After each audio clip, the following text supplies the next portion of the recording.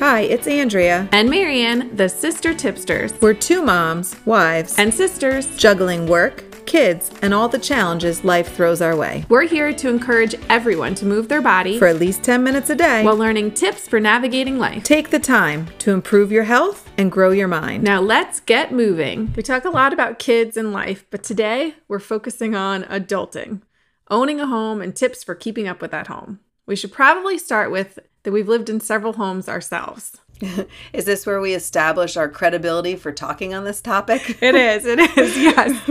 Besides having our own homes, we've also helped our parents to help take care of our grandparents' houses along the way. And now we help our parents take care of their houses, or at least the stuff they don't feel like dealing with. Absolutely. And throughout the years, our parents have been landlords, and now we are as well. So I think we've established we got a lot of life experience here, going back to the time when we were kids up to current day. Absolutely. And throughout all those years, we've gathered some tips for homeowners, or even just anybody responsible for a home, and the stuff that you need to know while occupying that home. Kind of the basic knowledge to fix things before you're having to call someone, waiting on that person, and obviously paying them lots of money. Right. And if nothing else, depending on the situation, knowing those basics prevents more damage. For example, turning off the water, cutting the gas, etc. I know you're jumping ahead here, but I always say, and I use this one a lot, if you give a man a fish, you feed him for a day. And if you teach a man to fish, you feed him for a lifetime. And that's basically what we do on our podcast, right? Giving everybody the basics. So why not apply it to our house? So as you said, turning off the water, cutting the gas, right? Well, if you want to do those things, we're going to start with our first tip of you got to know where those shutoffs are. Your gas, your water, electrical shutoffs. Like we said, in an emergency, knowing these shutoffs can prevent further damage. Even if you just have like a leaky faucet, that could lead to a lot more issues. So if you know where the shutoff is, you can shut off that water in order to fix the leaky faucet. Right, and maybe not a bad idea to know where the shutoff is for just that one faucet. Also the shutoff for the house, the whole water. Be able to shut that off too would be helpful. Absolutely. But here's one where we're going to say you should run. If you smell gas in your house, don't worry about the shutoff. Just worry about getting out of your house and calling the gas company. That's one where we say it's better to call for help first instead of trying to do it yourself. Yeah. Now, what if you find water? I'm gonna pass this one right off to you. What are we doing when we find water? Why am I always finding water? We've had this issue in our bathroom recently. Unfortunately, we've had it twice in our basement in the last year. And the first thing I can say is, if you can figure out where that water is coming from, stop it. Our bathroom, we knew it was a shower. We stopped using the shower. We cut off water to the shower. In our basement, unfortunately, it was coming in from the outside. But I'd say that first thing, once you determine that, you got to get that water up. So drying it up, and this is where I'd say this is something you should own as a homeowner, which we did not own until we needed it, a dehumidifier. That's the first thing. You want to dry up that water, but you can't get it out of the floor and the walls and, anything else that it can seep into. You want to run those dehumidifiers and make sure you're emptying them properly. Don't let those then leak, but run that dehumidifier and that will clear out a lot more water than what you can see right from the start. Okay, and what if you have actual standing water? What are we doing then? So standing water, you gotta get it out in any way you can. If it's just like a little bit, I say, mop it up, towels to dry it up. If you've got several feet of water, which, luckily we haven't had to deal with, but I've researched it a lot and we've been in towns that have had to deal with it a lot in our life. And that's one where you got to figure out any way you can get it out. Often it's a pump. You might have to call somebody to come and help pump it out. But the quicker that you can get it out by, releasing it through doors or drains, or like I said, pumps, there are pumps like a similar to like a manual sump pump where you can pump it out of your basement or a kitchen or any floor like that. You want to get that out. And then if it's soaked up those walls and you had, more than a few inches and you got a foot or two, you're cutting that drywall at about 4 feet high to make sure you get a clean cut, get all the wet drywall out. You got to get wet drywall, wet floors, anything that's soaked up and dirty and could grow mold. You got to get it out. And then, like I said, run those dehumidifiers. Not fun. Definitely not fun. No. All right, let's switch from water to power. If the power is out to an outlet, I think remember to go check the breaker box, see if you've tripped one of those, or if it's a GFI outlet that's on the same line, you want to trace back to that. And sometimes it's not always logical where it is or where it connects, so you got to kind of look around, but sometimes it's just as simple as resetting that outlet and everything comes back. So that's another thing to think about. I know. How often have you tripped those, like in a bathroom, even just like a hairdryer or curling iron? And those are easy. Those are usually GFI themselves. So those are a quick flip of the switch right there on the outlet. But yeah, sometimes you got to trace it through the house.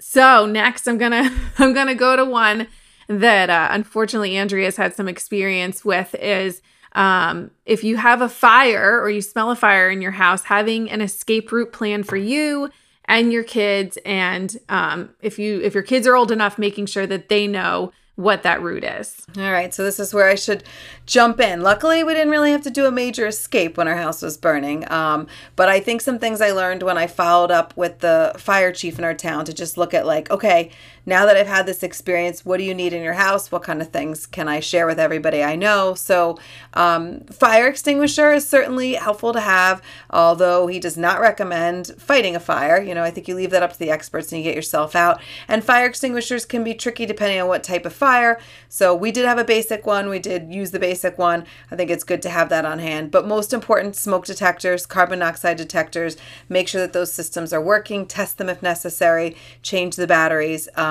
If you have a second story to your house and you can't get out of those windows to like another lower roof or something like that, there should be a ladder there for those second floor people to get out. So that's like another thing that was important. So, I mean, basically, if there's a fire, you're getting out. That's the most important thing, being able to detect it and then get it out. So that's what I've summed it up. But I know that's one that unfortunately we learned from you. And I know I've got to follow up with that ladder for my kids, but I know we have a plan and we talk about it often of just any sort of emergency, getting the kids out of the house and where we're going to meet that's away from the house and what to do. So that's a good reminder. So before I talked about always having a dehumidifier, my next thing that we purchased with the water, but I think is a good item to have in your house for any reason, is an old school box fan. Oh, I love the box fans. I know, right? They have a million uses. I mean, my favorite, like I said, has been running it when we're running our dehumidifier to dry out part of the house. But what are other things you've used the box fan for?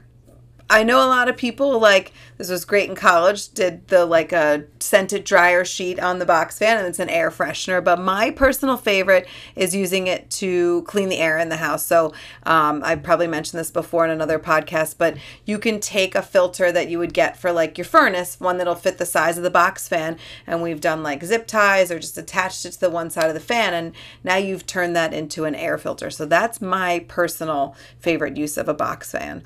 While we talk about filtering air, let me also say that with a home, you've got to think about changing the air filters in your HVAC system regularly. And that's one that can make a big difference for the air quality in your house. And not everybody thinks about doing that. So that's another good one to throw in there. That is. And while we're cleaning our air and changing out our air filters, another one, because I know at our house, we have our HVAC system when it's regularly maintained. I think it's like twice a year. So they usually change the air filters for us. And so that's kind of a reminder. But another thing that we have somebody come and do is cleaning our gutters, which I didn't realize until I actually owned my own home, how important that was and what kind of issues that can cause, just backing up water into your house, backing up water on your roof, even just little critters you don't want in your house and things like that. And we've had runoff in places it shouldn't be running off that have done some damage to windows and things like that. So, who knew cleaning your gutters was such an important thing, but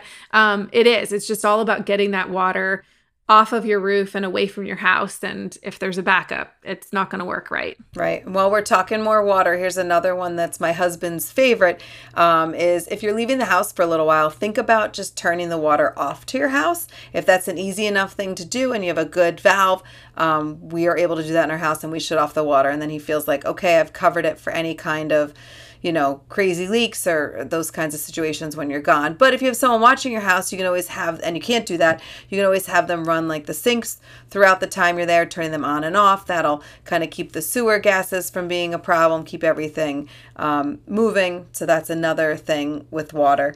I also have another silly thing while we're talking about water before I forget it, but we one time with a tenant had a problem with the washer machine, which was actually not as much of a problem as we thought, but it makes us always think about this one. If your washer machine is running like really hot water on the cold cycle, or maybe you'll notice that like on the hot cycle you can only get cold water, check and make sure that those hoses are hooked up properly and that they haven't been swapped. That's just like a silly thing, but something to think about. Sometimes it is that basic that something just got switched along the way. So another thing to think about. That is a good call to check both.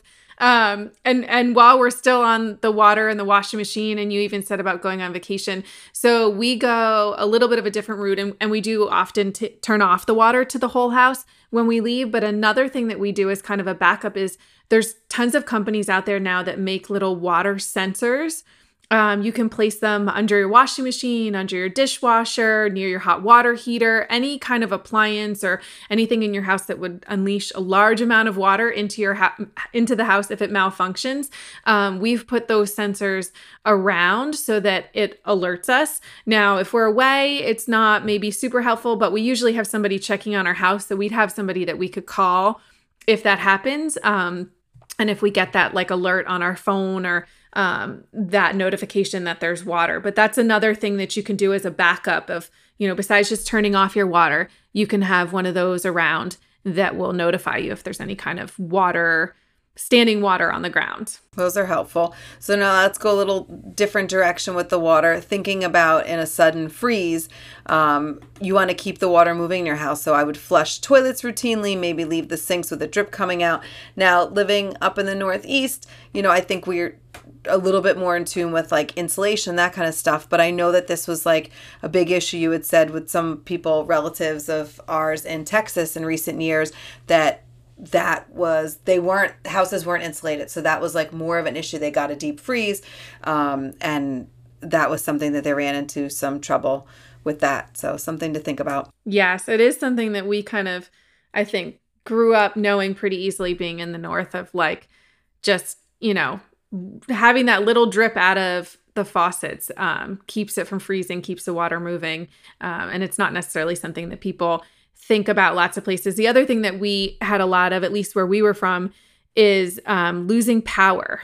We lost a lot of power above ground power lines. And so it was common to lose power for, a few hours, and not often for very long. But once you go for a few hours, the thing that we always knew growing up was don't open the fridge or the freezer.